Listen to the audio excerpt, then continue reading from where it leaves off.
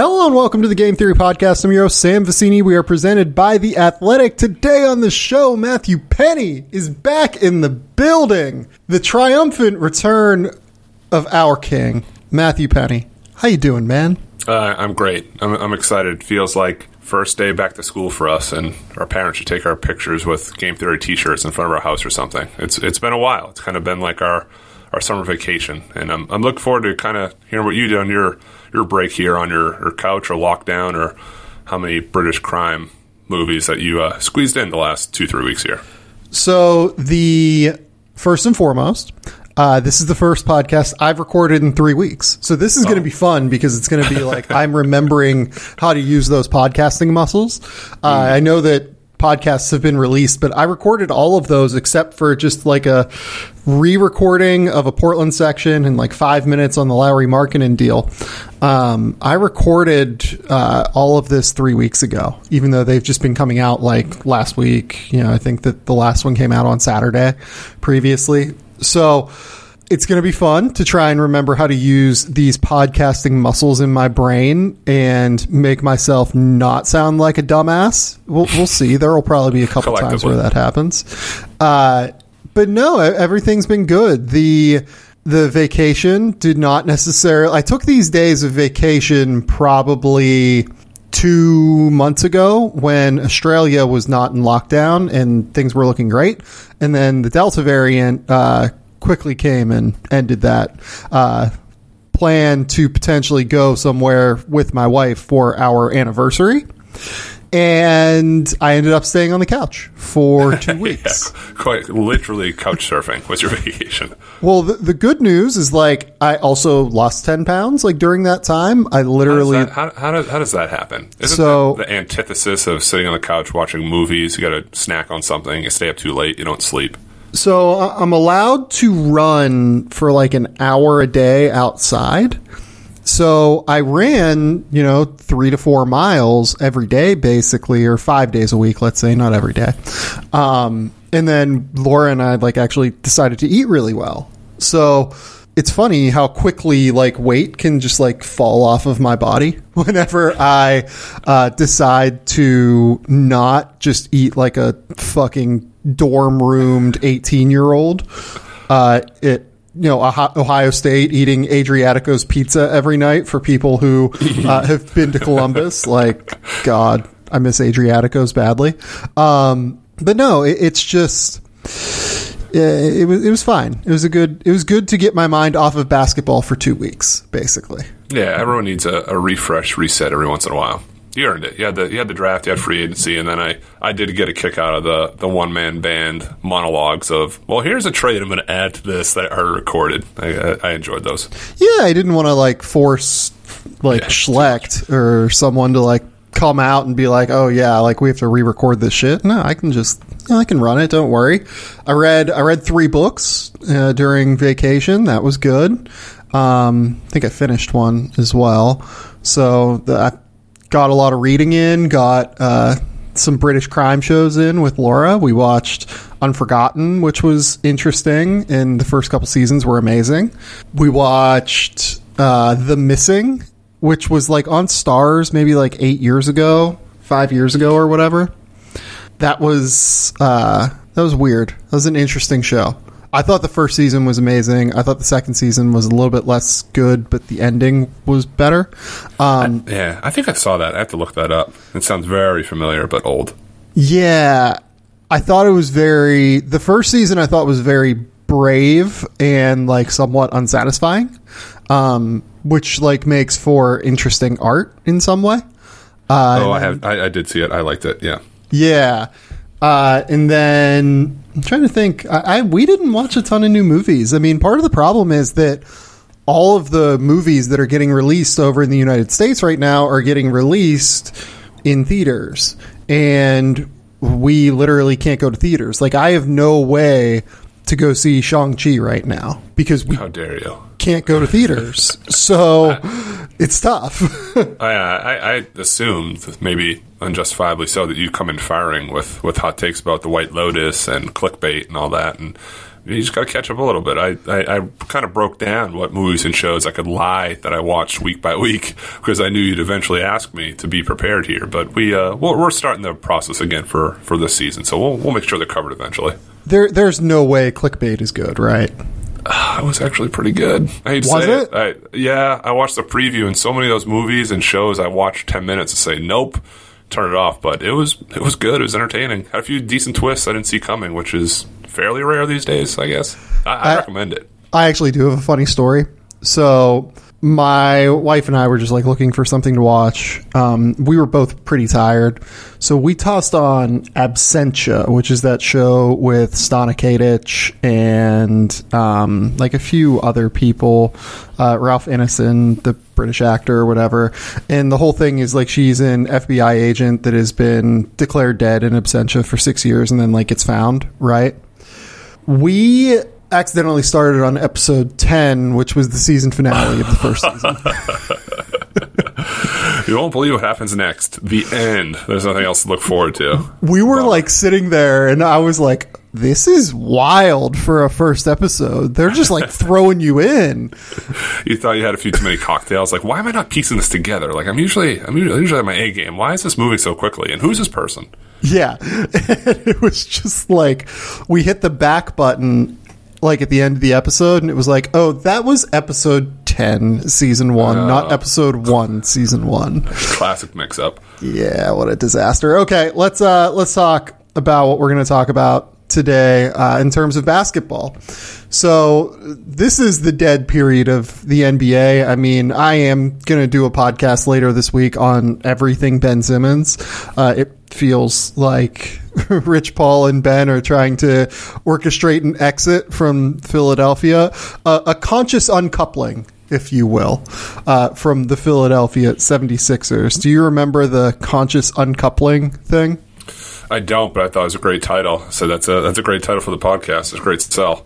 Yeah, conscious uncoupling is that Gwyneth Paltrow and Chris Martin, if I remember correctly? Oh God, I think you're actually right. Yeah, I think that was like their statement. Yeah, so it feels like that's on its way to happen. I'm going to talk about all of the kind of just where Ben Simmons stands in the NBA and what all of these tactics are, kind of unfolding and everything like that. I'm going to talk about that later this week. But this week we have some fun underneath the NBA stuff, such as Imani Bates committed while I was on vacation to Memphis. He's going to be playing with Jalen Duren. We're going to talk about Shaedon Sharpe, who has skied up the recruiting rankings over the course of the last year and a half, I would say, realistically. Yeah. It's been a 2-year process, but especially last year and a half to 6 months. Yeah.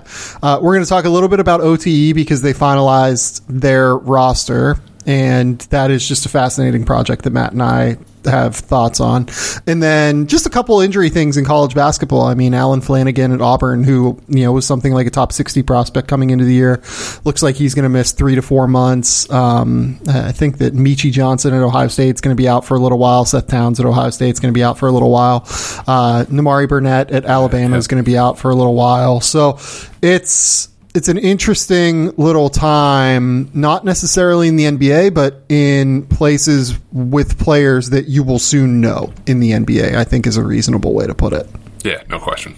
Okay, so let's start with the Imani Bates, Jalen Duren portion of this. Imani Bates committed to Memphis over, what was that, probably a week and a half ago? Sounds right. About 2 weeks, yeah. Yeah, and interesting to me because he'll get to play with Jalen Duren, who for me was the best player in high school basketball that was left at this point in terms of being a good high school player, not necessarily in terms of upside for the NBA long term. They're committing to a situation in Memphis that still has Landers Nolly and Lester Quinones as shooters. They still have DeAndre Williams, who is an analytics darling at the very least. I don't know if he's actually great at basketball, to be honest. I know that some heavy analytics people will disagree with that, but I have some worries about how he actually impacts winning in a lot of ways. And then they have a kid there who is a 6'8" 4-star named Josh Minot, who also is a fast rising potential one and done from what I gather. Have you heard similar on Minot? Yes, there's that roster is loaded, as we'll get into. I don't know how much of an opportunity he'll necessarily have to show that year one, but the flashes and upside are certainly there. Yeah, like can handle the ball, really twitchy athletically, all of that stuff. And then they also have Earl Timberlake, who, was not healthy at Miami last year. 5-star, people thought was a potential one and done. I've never totally gotten it with Earl Timberlake, but certainly will play a role on this team. The one thing that they're missing, very clearly, unless you trust Tyler Harris or Alex Lomax, is a point guard.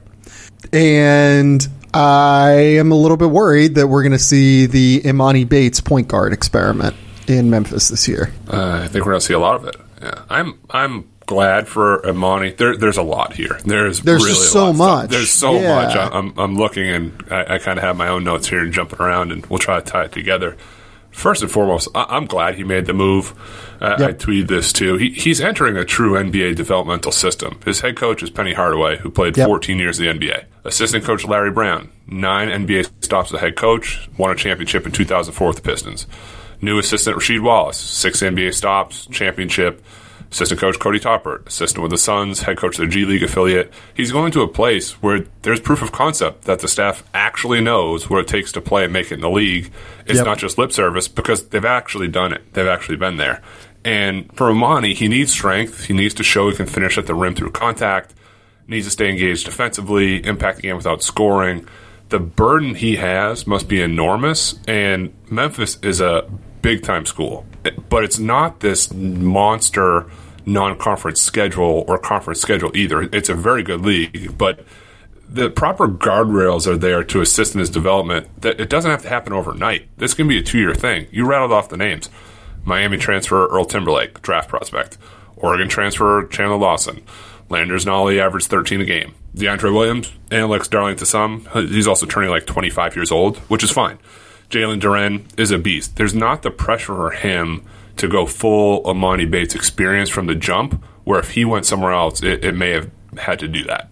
So, yeah, I really like the fact that he did this as well. I think it's absolutely the right call for him developmentally to push himself in this way and to push himself within a lot of this specific situation. I wish that he probably wasn't going to have to play as much point guard as he's going to have to, because I think he profiles better as an off-ball player long term. But I think that there's a lot of positives here that will help him, especially given the context of what he's coming from.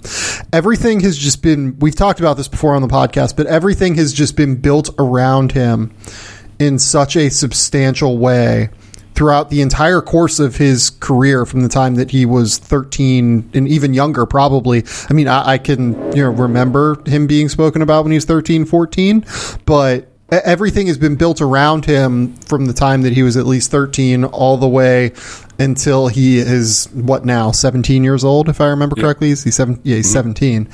So I think it's going to be good to get out of a situation where everything is so completely centered around him, and where he's going to get to play with great players, right, and very talented players, because that's something that he has not done a crazy amount of, playing at Ipsy Prep and playing for Bates Fundamentals. He's played with some good players, but nothing near the talent level that he Josh Minot would be the best player he's played with. And aside from when he moonlighted with Team Final in the spring. Correct. Yeah, he played with them, made hoops, played with them at Southern Jam Fest. He played at a couple events, and you could tell he wasn't expected to be the guy. And by the way, Team Final then went on to win the Peach Jam without him. That's how good they were. Right. So there wasn't this enormous thing of every time he catches the ball, gotta make a play, gotta shoot, gotta score, gotta do something. Yep. So it is different that he has guys around him. I wanted to talk about the point guard thing with you because Penny Hardaway was a big point guard at 6'7", and while I like Imani's vision and court sense at times, I've never pegged him as a point guard. He searches far too often for his own looks, especially early in the shot clock, can over-dribble a lot, can be too east-west, making 3 moves, can be 1. I pulled up the synergy stats from Pete's Jam when he was back with Bates Fundamentals, 32 assists to 31 turnovers. A lot of those assists, in a good sense, were out of pick and roll to Sean Phillips, who's also a high major kid. It's going to be easier, and his numbers are going to be better with more spacing on the wings, and defenders are going to have to hug up to guys like Lester Canones or being forced to tag or help on a rolling Jalen Duren. Yep. But I do want to take a quick pause for a second for Penny Hardaway. I know it's a recruiting tool for him to tell Imani, come be me. I did this at Memphis State, come be Penny. Do we remember how nasty Penny Hardaway was as a basketball player? Oh, disgusting. He was so good. I went back because I love the Shaq and Penny days, and that's why he sell it as Neon Badeau and Butch McRae from Blue Chips. Here's Penny Hardaway's just quick rundown. It's just an update. NBA All-Rookie team. First team, All-NBA in seasons 2 and 3 in the league. 4-time All-Star, would have been more if not for injuries. NBA Finals in 1995, his second year in the league. Franchise record 60-22 record in 1995-96. That's with Shaq missing the start of the year with a thumb injury. They're swept by Jordan's Bulls, who, lose to the best player of all time. It happens. The Bulls rattle off 3 straight championships. And on top of that, an absolute cultural phenomenon with the sneakers, even still to this day. And Lil Penny, his alter ego, miniature figurine sidekick, gets so famous, he ends up in Blackstreet's No Diggity video.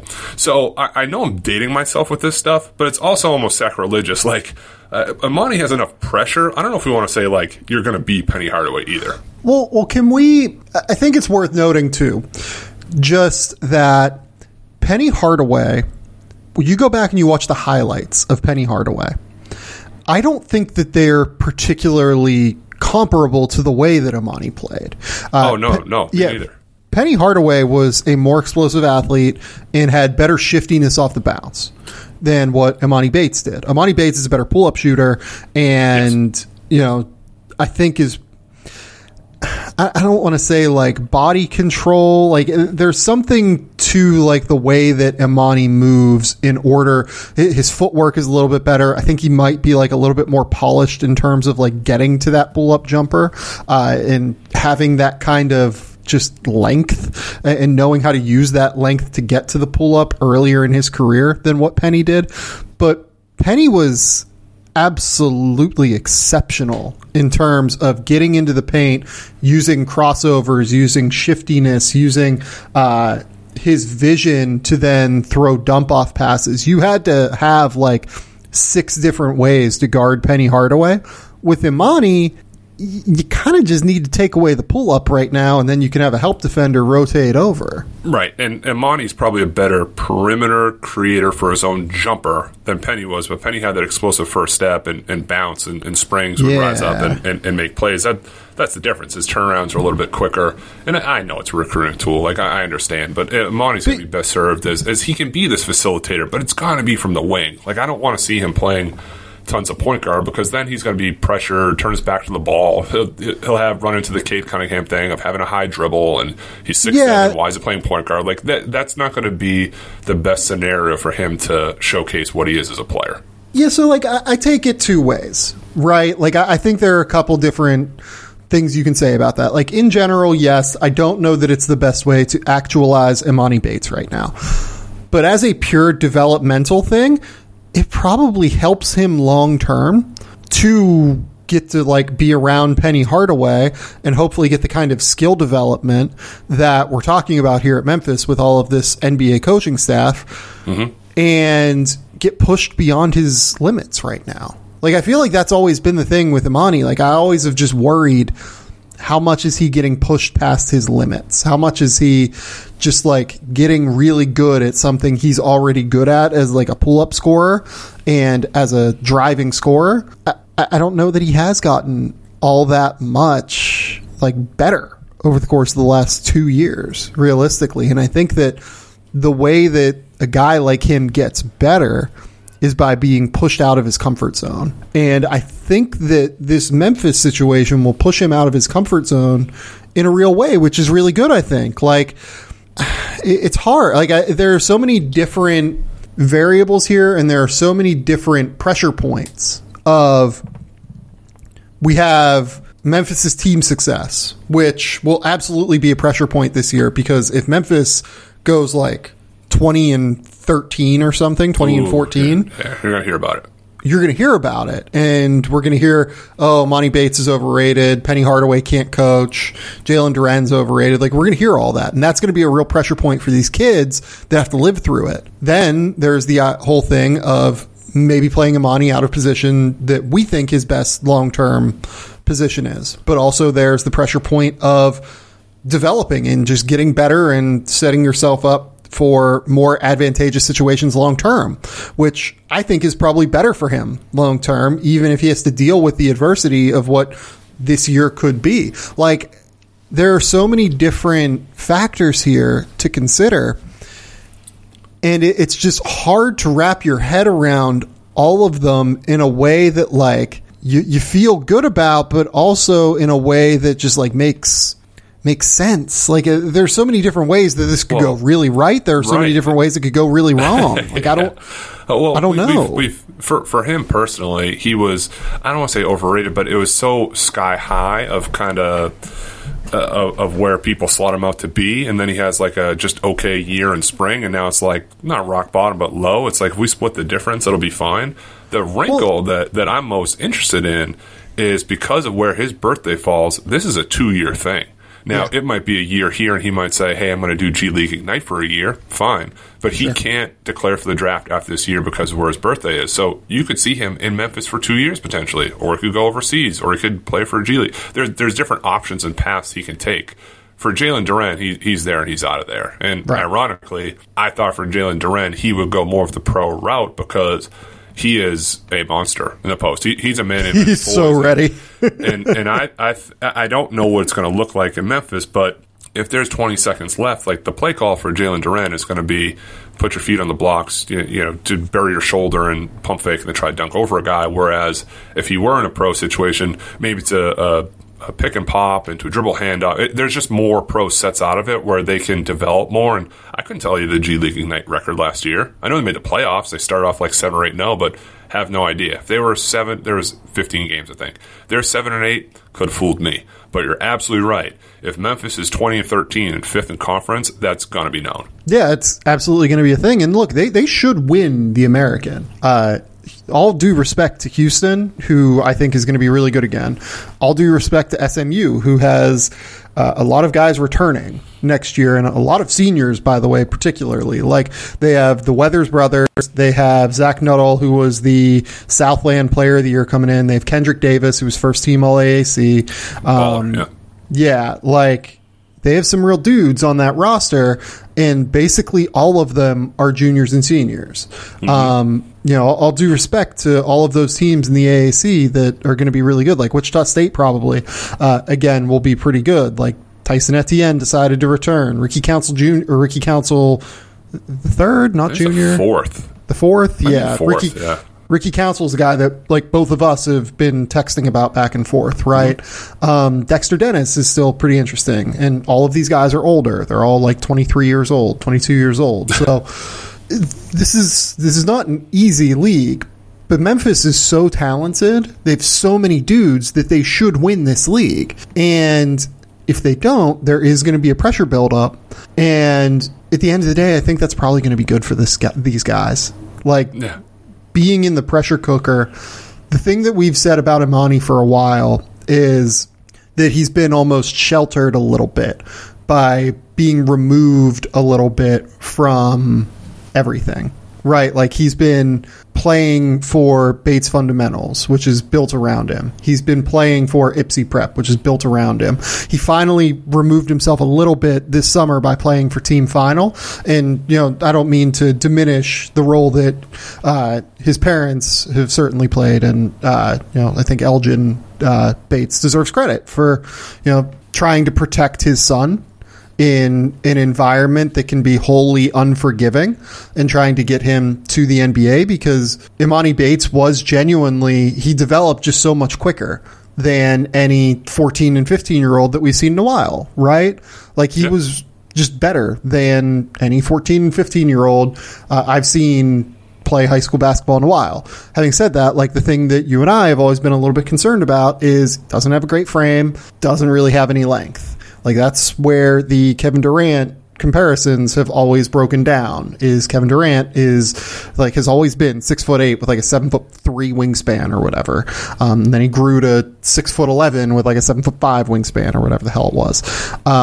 Imani Bates is like 6'8", has a very thin frame, and has like a 6'8" wingspan, and that's always going to be a worry as he moves up levels and has to finish around guys and has to finish through contact, which is something that we've said here. I think this is a great spot for him to try and figure it out, though. Oh yeah, it's different. It's different. You're under the microscope, but it's not nearly the size of the microscope if you went straight to the G League. He goes to the G League, lays an egg. You know right away. Yep. He lays an egg in Game 3 versus St. Louis. People don't really care like all that much. They're going to win. Or at Duke. Like, if he would have gone to Duke, like somewhere like that pressure cooker, and I don't mean to like diminish the pressure cooker that is Memphis, because that fan base is fucking crazy, and I mean that now they have a reason to do it. They're expecting the Calipari level success of being in the Final Four. I mean, is the Final Four going to be? I'm not trying to be Johnny Hot Take here, but like, is that enough for them? They make the Final Four. Is their fan base going to be pissed? I don't know. No, they'd be fucking ecstatic with that. Like, I think that they'd be good with that. I think they'd be happy with, like, you win the AAC, you're a top 2 seed, you at least make the Sweet 16, and like, you know, maybe you lose a game to a team that is good also in the Elite Eight, but. Look, like, I think they just have to have success at the end of the day. Like, the Memphis fan base, which when I say they're crazy, I mean that like positively. Like, this is a rabid fan base. I love it, but I think that they just want a winner at the end of the day. Like, I think that they have just struggled for long enough now to where they just want a winner. I will say this: I really like what Memphis has done building a non-conference schedule here. They have scheduled teams early on in Lemoyne and Lane, which are like sub-Division I schools, Tennessee Tech and NC Central, which are like, you know, very low-level D1 schools. Then they go St. Louis and Western Kentucky, who I don't think either of those teams are going to be awesome this year. St. Louis should be solid, but it's not the caliber of this. I mean, they have Javante Perkins, who could be preseason player of the year in the A-10, but it's different when on this Memphis roster. What is he, the 4th or 5th best guy maybe? And no shot to him, no slight to him. It's just that speaks to how much depth Memphis has. Right, and they lost some dudes too. Like Hassan French and Jordan Goodwin theoretically could have come back, and they decided not to. Right, and they're older. Like, they probably should be playing professional basketball at this point. I don't mean to or football for Hassan French, right? I think right. With that, or he was. Yeah. So I think that that's a winnable game for them that will also test them in an interesting way. And then Western Kentucky, you know, does not have Charles Bassey for sure. And, you know, I think that they've lost Tavion Hollingsworth, who went pro. And, yeah, they have Josh Anderson and Jalen Butts, who was at DePaul, who's like a guy with size who can do some things. But, like, that's a winnable game for them at the end of the day. I think they got Jarius Hamilton, too, the kid who's, you know, been traveling around here for a while now. Yeah, to the stops. Through the ACC. Talented kid with size, but yeah.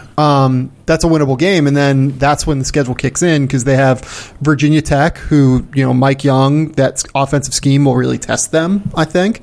Then they're going to have probably Xavier, I would say, in that NIT season tip-off in the Barclays Center championship game, if they can get past Virginia Tech.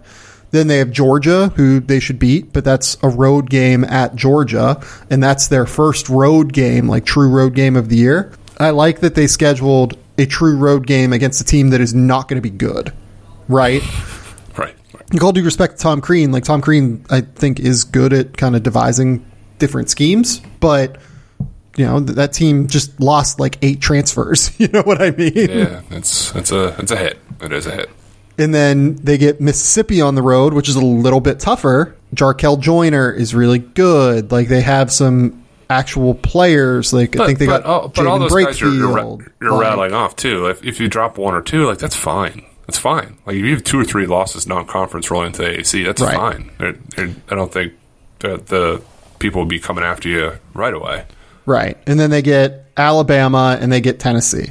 So then you build up some doozies. Memphis, Tennessee, I mean, it's a natural rivalry anyway. It'll just be crazier, just cranked up even more so. Yeah, and Tennessee again is going to be pretty good. Josiah Jordan-James, and they got Justin Powell in the transfer portal. Victor Bailey, all his older players, and then obviously Kennedy Chandler is there as well as a potential one and done. John Fulkerson is somehow still there. Brandon Huntley Hatfield is going to be there. Like, that fascinating game, I think, against Tennessee. That'll be a fun one, and especially given December 18th, and especially given that Rick Barnes and Penny Hardaway seem to not be fans of each other after last year's game. Got to do the Phantom walk-through handshake. Yeah, I'm going to be really interested in that. We're going to talk more about Jalen Duren, like, honestly, maybe even as soon as next week. So, like, I don't want to belabor the point on him, between doing this podcast and then, like, either a podcast either next week or the week after on him within our preview of draft prospects. So, any other final thoughts on Memphis and where Jalen Duren sits here and where Emoni Bates sits and just what we're excited to see about this team? A couple of closing thoughts. One, that's the right fit. I mean, if I were in the driver's seat saying where to go, and based on situation, Memphis was the right pick for Emoni Bates. It's like he's sort of jumping in the ocean but can see the shore. It's not like you jump in the ocean, like, how do I get out of here? I'm in the NBA. What do I do? And by the way, like, let's take that one real quick. I think it was better to do that than go to the G League Ignite, and I think it was better to do that than go even to, like, the NBL, because the NBL, look, it would have pushed him, but that's a very physical league in a way that, like, I think the NBL might make sense next year for him, and we can talk about what he should do next year at some point, like, in the future, because, again, he's not going to be able to go to the NBA because his birth date is January 28th, 2004, which means that he does not meet the requirement of turning 19 in the draft year of 2022. So I think he's making the right call. I agree with you. And we don't have to go crazy on it, but just as a final note, name, image, and likeness was framed as potentially being the death of college sports. And these type of scenarios, without the NIL, Emoni Bates and Jalen Duren probably aren't at Memphis. They'd be in Australia. They'd be with Overtime Elite. They'd be with G League Ignite. So there's been positives for everybody involved. Yeah. Anyone saying that NIL is going to kill college basketball or has hurt college basketball looks like a fucking moron. Like, not great returns right now. What in the world are you talking about? You could not be more wrong on that point. Let kids make money. Like, I understand that the people at the top of college sports want to keep all the money for themselves. Let the kids make money. And hey, you're going to get to retain talent like Jalen Duren and Emoni Bates. Let's take a quick break, and then we'll be back here with more.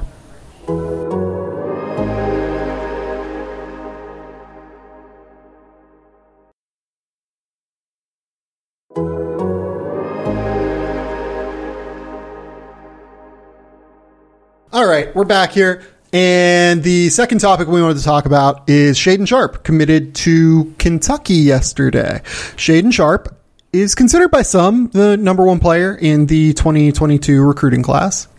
I'm like a little bit less sold on that, but a very interesting prospect nonetheless, and certainly something in the range of a 5-star prospect. And he has a ridiculous amount of upside because of his ability to score the basketball and his athleticism. So what were your thoughts yesterday, Penny, when you saw that Shaedon Sharpe is going to Kentucky?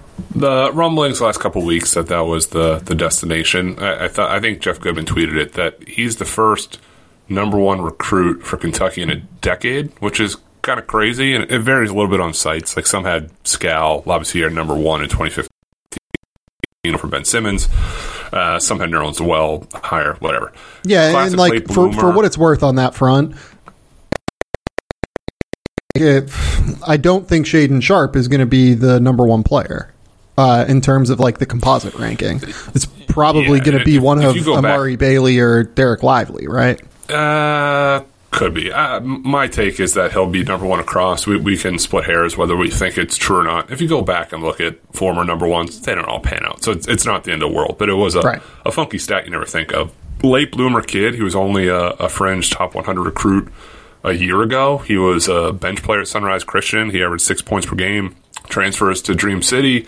And then he missed like in-person evaluations like everybody else because of COVID. The tape popped. He played out in the grind session in Arizona because they didn't have any sort of mandates about not playing games. So most of the country shut down, and he's starting to rack up these 25-point performances. He's got a 40-plus inch vertical, and the shots come around. It has more consistent makes. I know you have some takes on it, but with the explosion off the bounce, with the lateral quickness, I think at worst he's a 3-and-D type guy.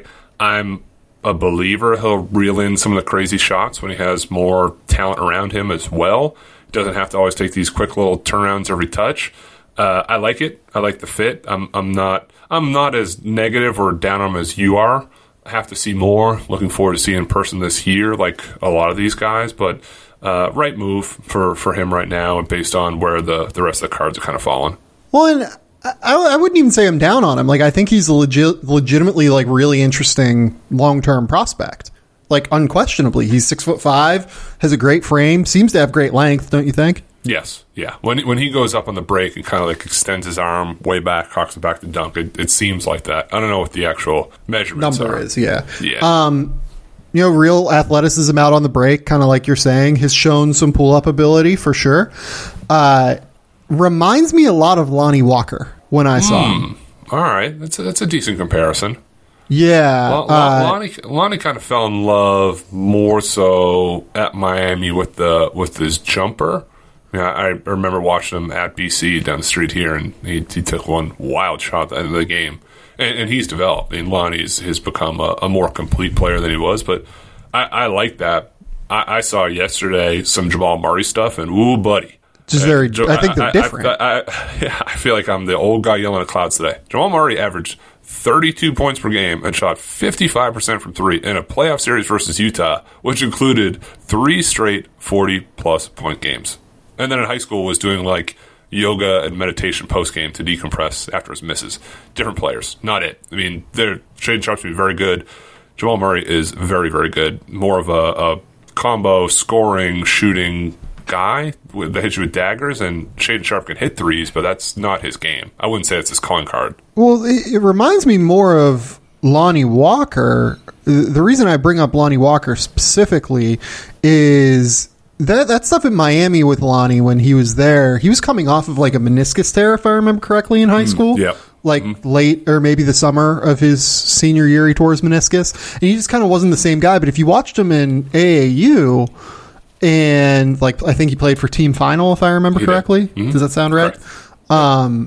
And you watched him like play for his high school team in Reading, like it was, okay, I'm explosive, I am attacking closeouts, I am driving to the rim and finishing, and I'm like making catch and shoot threes, right? And occasionally like getting to my pull up and knocking down shots, but it was mostly like threes off of the catch or pull up threes and drives to the rim without a ton of in between game. With Shaedon Sharpe, I feel like I haven't seen a ton of in between game from him. I don't really love the shot mechanics in general, I would say. Has like a kind of half body turn on the 3-point shot, and then also doesn't seem real consistent in terms of release point at this stage. And then does have good rhythm, like on the pull up. Like does seem to like know, like have that like kind of body control and the ability to get to a decent shot that has a chance to go in from a variety of places, but he also doesn't have a ton of lift on that shot either. And as you move up levels, I feel like that's a concern. Like I think that part of the reason that someone like Cam Thomas, for instance, was successful this year at Summer League, is like he really elevates into that shot and kind of shoots over the top of guys despite the fact that he's 6'4". I'm not. It feels like Shaedon Sharpe, despite being bigger than Cam Thomas, gets contested a little bit more because he doesn't quite elevate in the same way. And Cam's always kind of been this walking bucket type of guy that I don't even love his form, but it's so consistent. He gets it off. He knows how to create, and he's taking one-legged running jumpers and hitting them. It's like, all right, I guess that's it. Shaedon Sharpe, at least for the tape this summer, was still kind of experimenting with stuff. I like a more sort of what you're saying, this kinetic energy player, stronger frame, especially through the shoulders. I had similar hesitations with his jump shot form. It just varies. Doesn't always square his shoulders. His knees can turn inwards. He fades a little bit. He takes that unnecessary like sidestep into deep threes too. And you can tell with misses too. He doesn't miss consistently. Sometimes it's short, it's left, it's right. You don't know what you're getting. It'll improve.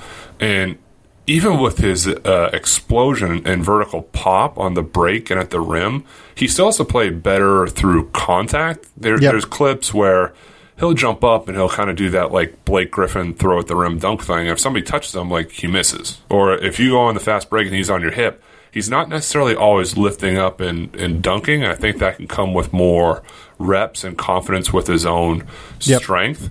But go back and watch the highlights of all his dunks, and I'm guilty of it. I posted a video. They're all kind of like low jumps with space and time to take it off. And not necessarily saying that it can't evolve from there. We've seen a lot of guys be able to do it, but it's a different level of athleticism. See, that's exactly what I wanted to bring up. He's a significant 2-foot load leaper, which is fine. Like, well, it's not fine. Like, he needs to.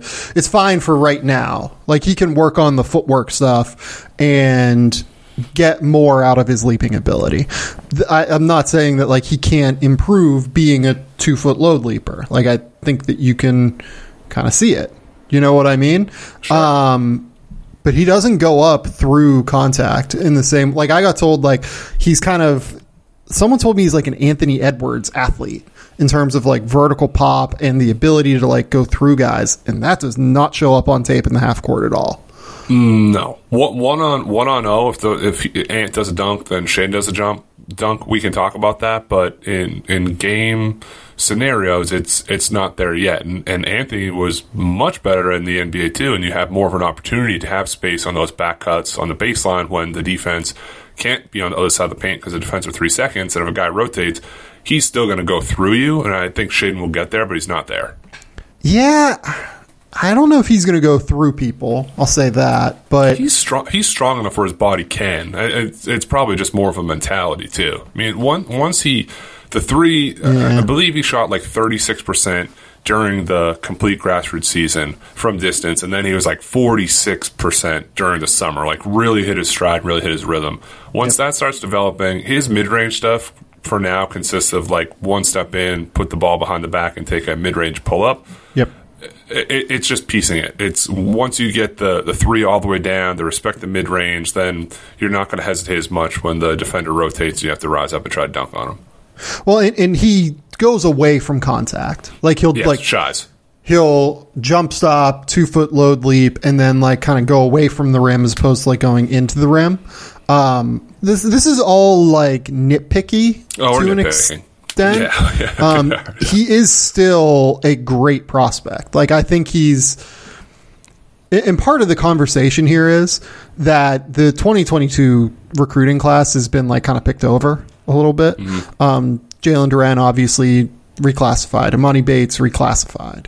I'm trying to think who else reclassified. Did a couple other people? Yeah, you're putting me on Jump Street here, but it has kind of like evolved away from what it was thought to be in guys classing up, but it's not like scraps, but like these are, when you take the top away from the class, this is what happens. Yeah, was Scooter Henderson in that class at one point? Yeah, that's a good one. He and like I think that all of those guys are better than Shaedon Sharpe at this point. Not to say that that's a bad thing though, because I think that all three of those guys are likely top 5 picks.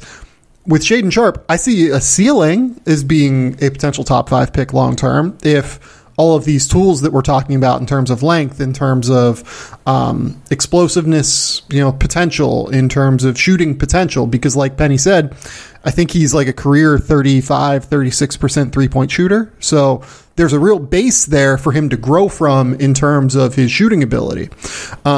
He could very well be a top 5 pick, but I do think that when I've seen him thus far, it's been more, he's not like a no-brainer, like top 6 pick. Like he has a chance to be that, but I would probably think he's more of like a late lottery guy right now, personally. Yeah, and these are all like conversations that NBA teams have as well. Like you're investing a ton into a player and a prospect. You're not just going to say, "Hey, it looks good." Like what can you actually improve on, and what do we need to focus in on when we go to Lexington and scout him in a year?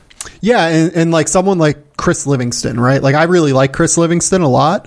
I think Shaedon Sharpe's ceiling is higher than Chris Livingston's, right? He is, and I think Eric Bossi was the one who said it, that like Chris Livingston is sort of this bulldog, tough, like Lance Stevenson type mold of player, which is a 10-year NBA guy. Like let's not get it twisted, but it's different levels of it. Right. And I'll be honest, like I think Chris Livingston is probably going to be more effective as a college basketball player than Shaedon Sharpe is.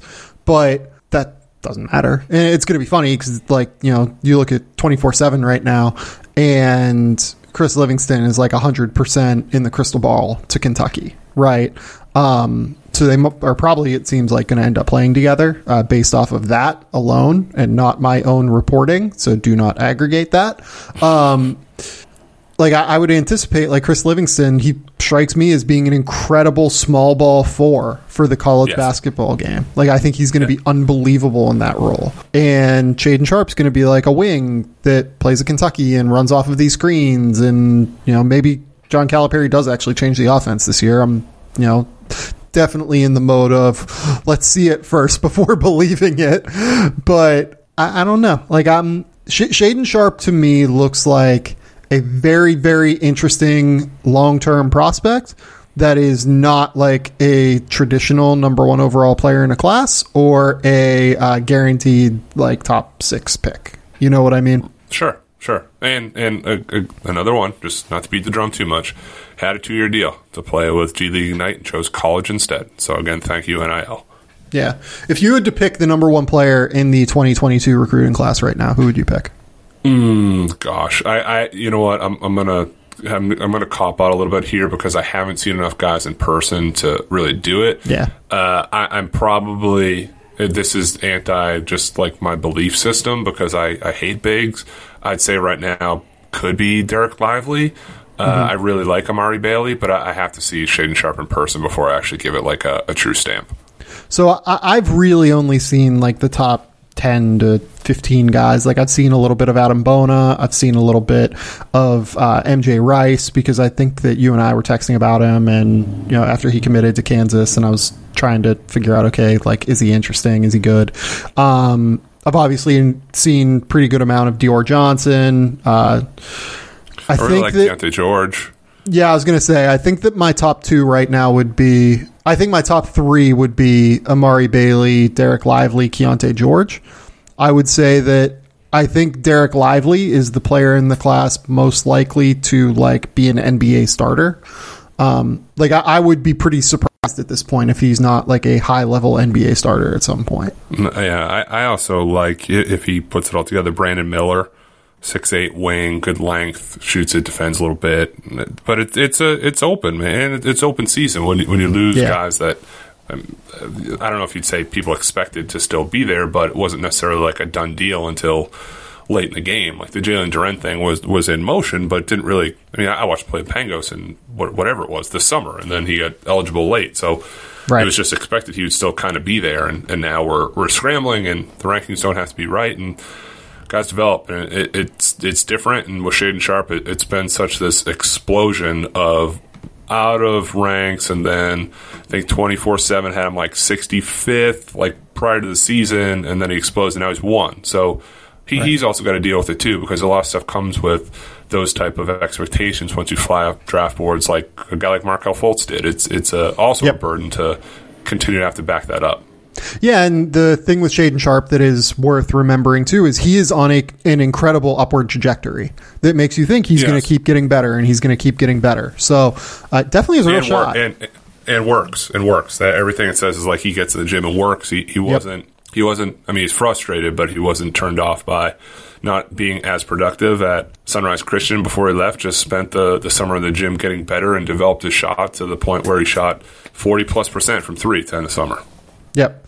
Yeah, very interesting 2022 recruiting class. And the last thing I'll finish on is this year is going to be a wild one for Kentucky. You know, they have gotten Shaden Sharp already. They have Sky Clark, who is recovering from a knee injury still, right? ACL, yep, coming back. That's two of the top 11 players in the class. They are currently the favorites for Derek Lively. They are currently the favorites for Chris Livingston. They are currently the favorites for Cason Wallace. Yes. That would be a haul, is what they said. The dominoes have started to fall, and there was a good first one there, and I think many guys will follow. Yeah, and I mean, Adam Bona is 100% to Kentucky, too, on 24/7. Yeah, that would there'd be some expectations if you land all those guys. Yeah, that would be 1, 2, 3, 4, 5, 6 of the top 13 players in the composite ranking. Still got to play the game. Still won basketball. Still got to figure it out. Great on paper. Still got to figure it out. John Calipari, I think, is he might be back in terms of recruiting. Who's back of the week? John Calipari is back. Not where he went. Okay, we'll take another quick commercial break, and we'll finish up with just some stray thoughts on OTE and a couple guys that are hurt right now.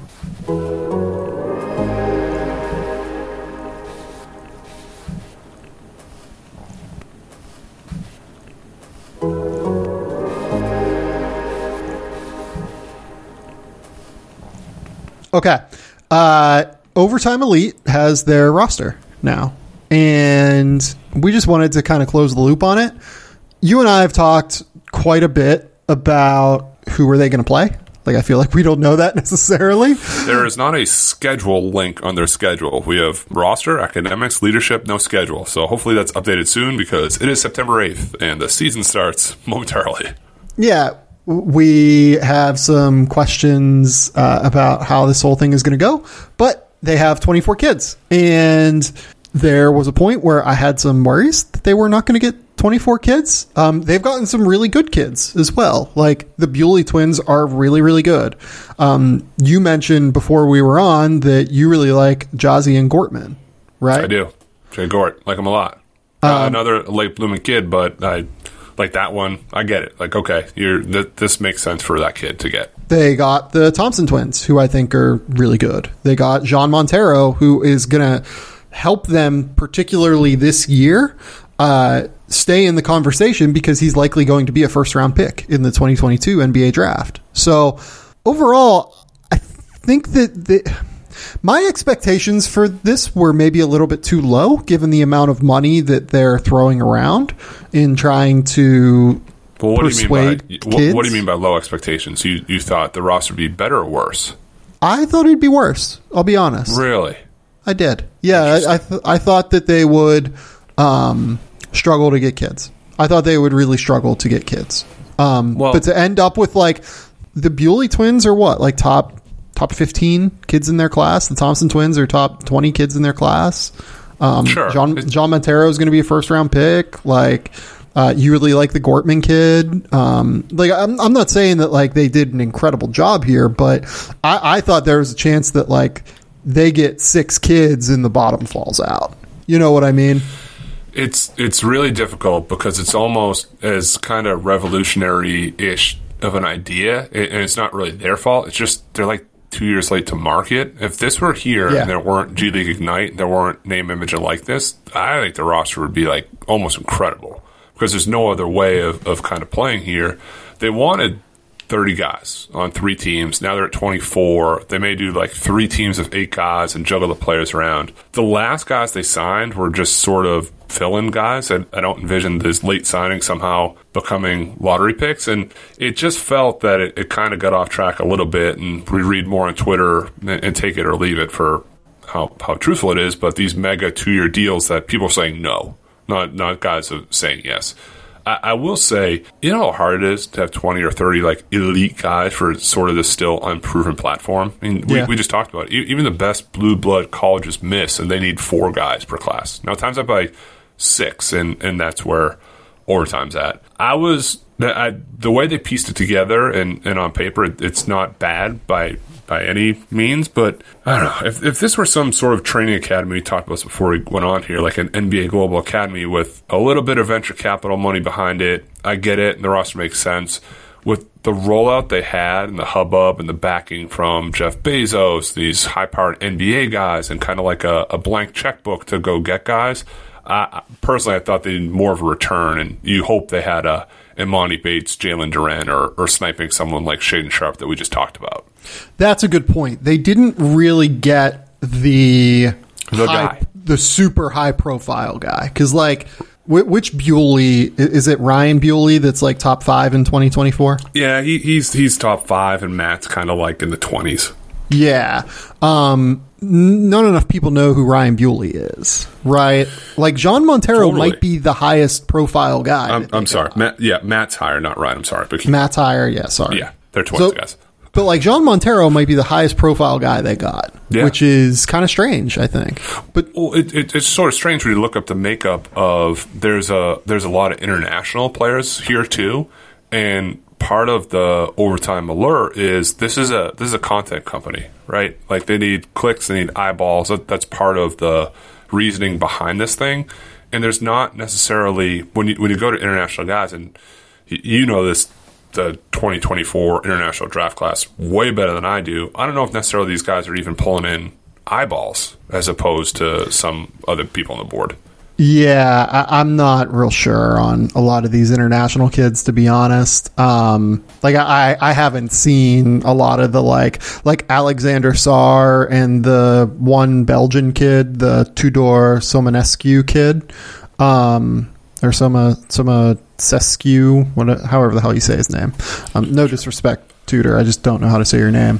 I haven't seen those kids because they're just a little bit younger than what I typically like throw my feelers out in terms of like international kids, right? Like I know the hyper elite ones, but I haven't been told anything about them being like hyper elite kids. You know what I mean? No.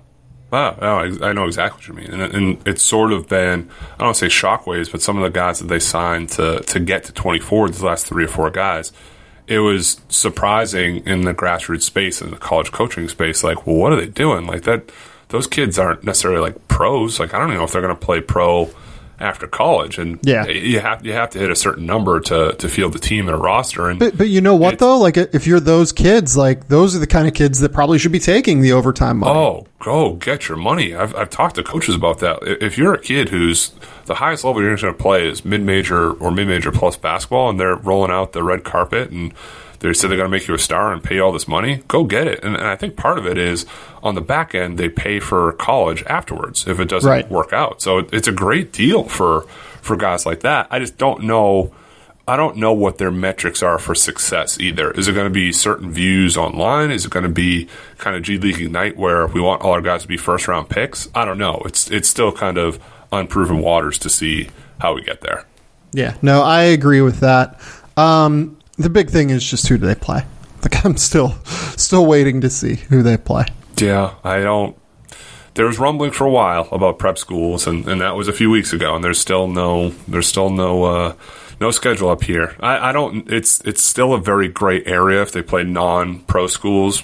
I'm going to leave that to smarter people because I don't know the answer. Yeah, I don't know the answer either. More than anything, I'm just interested to see who they play. Like I'm not accusing anyone of anything. I'm not like questioning anything. I just don't know who they play. And they've done a decent job too. If you go to the website and it could be lip service, who knows? But I took a lot of like dumb classes in college because you have to. We had to take general education courses. I took entomology, I took astronomy, I took abnormal psychology, stuff I don't really use to this day. But for their stuff, their class-based stuff, they said they're going to receive training in financial literacy, social media training, advocacy in sports, mental health and wellness, and the business of basketball. To have that tool set to go into new agency meetings or you're meeting with a potential sponsor or endorsements to know what you're doing and not going in blind, there's value in that. I'm not saying that's the reason you do it, but the program has been tailored to the hyper elite guy that's going to be in boardrooms going forward, and you're more prepared than the average prospect. Yeah, I think that's a good way to finish it, because I think we are like somewhat we're interested in where this goes, I think is the best way to put it, right? Okay. Let's finish on some injury stuff. So Alan Flanagan, I think, is the biggest profile one. He's going to miss 3 to 4 months at Auburn. He is a 6'5" lefty wing. I've kind of thought for a while that he's a really interesting prospect, has a great frame, has some potential to shoot. I'm going to be interested to see kind of where this goes with him, because I think that he has some upside, but I thought that he could have declared and probably gotten a second round pick this year. Yeah. But we'll see. I had him as a breakout candidate name. I think a lot of people did. I'm not doing anything crazy. I like the size and strength at 6'6". His points jump from like 3 points per game as a freshman to 14 as a sophomore. Only 34% from three. Going to need to shoot it. And he would have had a more expanded role with Sharif Cooper gone, JT Thor gone, and even Justin Powell transferring. So disappointed. I was disappointed to see that news come across the bottom line there. Yeah, I was too. Would really hinder the wing depth in this class if he doesn't come back totally healthy. 3 months from now would be what, like early December? You're basically talking conference play, I would think. Yeah, I would think he's going to be healthy for conference play. Namari Burnett at Alabama, it seems like he's going to miss the entire year, right? Yeah, it stinks. Tough one, too. Transferred, thought the Texas Tech thing would work. Really liked him out of high school, out of prolific prep. They did a great job down there with sort of the Javon Quinterly, the rejuvenation tour, so I was just kind of hoping that he'd fill that space. But, he's out. Not good. Don't like that. Yeah, it sucks for the kid. I will say that I would have guessed that he would have come off the bench for Alabama. Seems like Javon Quinterly is going to start at point. Jaden Shackelford's an all SEC player returning to Alabama. J.D. Davison is a stud. I am an enormous... Yeah, see, that was kind of like the turn. It's you probably don't have room all the time to play those three together in Burnett, Quinterly, and J.D. Davison. And J.D. Davison's a up-and-down highlight guy. Still needs to do more in the half court, but he's electric. He's an electric player, and he would have found time for sure. And now it's just more so. Yeah. I was kind of wondering, like, is there a world where they do something weird, like playing Namari Burnett down at the 4 occasionally? They could do it. I mean, I don't know if you remember last year and you saw, like, their practices and their courts. They have, like, 8-point lines and 50 other, like, things on the court. And Nate Oates is not afraid to do stuff outside the box, so I wouldn't have ruled that out either. Right, because, like, their front court depth right now is really only, like, Charles Bediako and Noah Gurley. In terms of, like, true bigs, like, I would venture that Keon Ellis plays, like, a pretty significant amount of the 4 next year.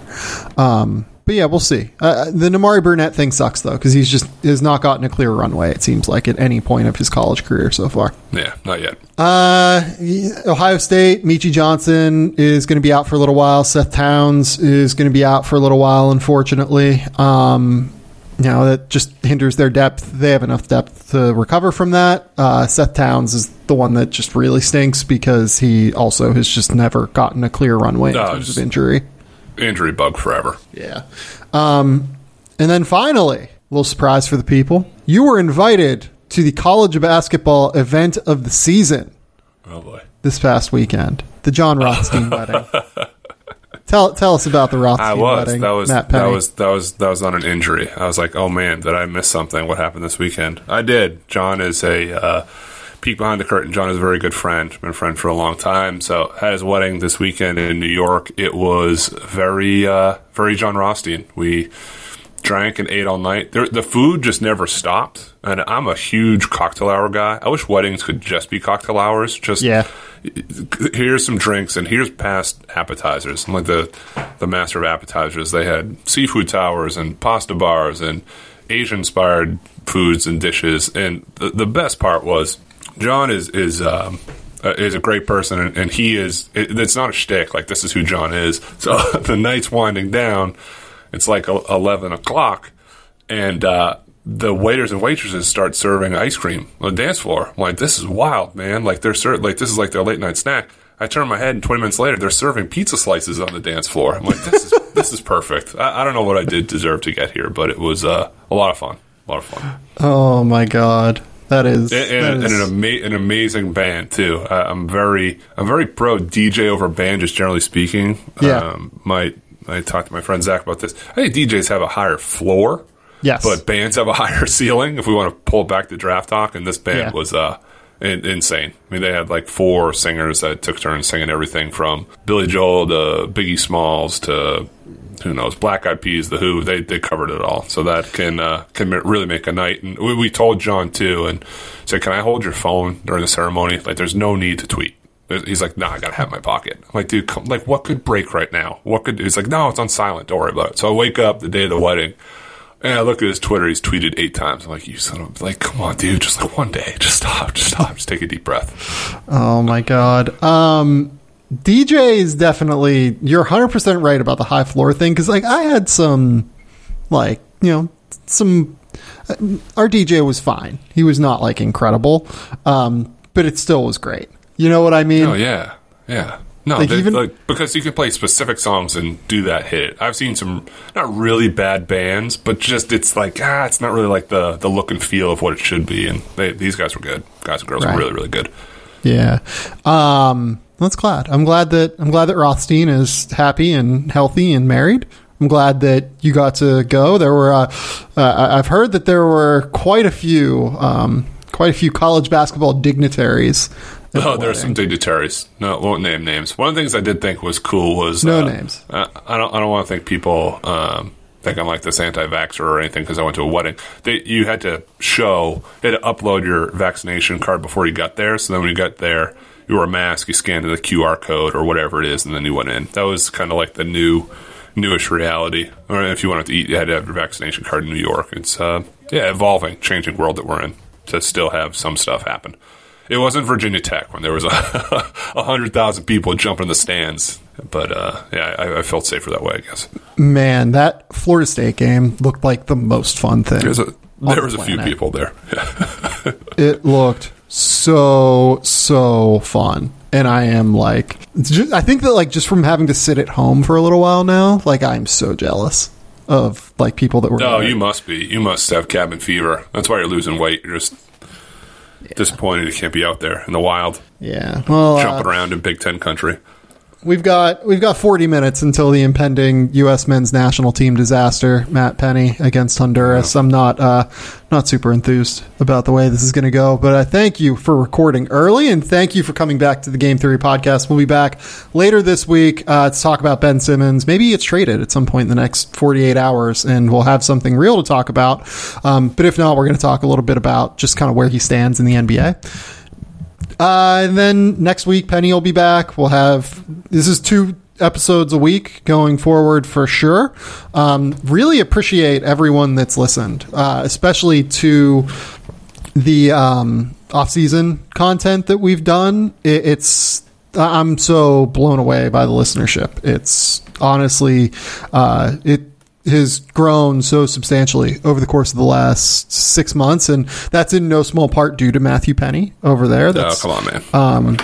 Definitely, I'm very appreciative of the audience that we have, and very appreciative of what you guys, the listeners, have built for us so far here. So until next time, we'll talk soon. Bye.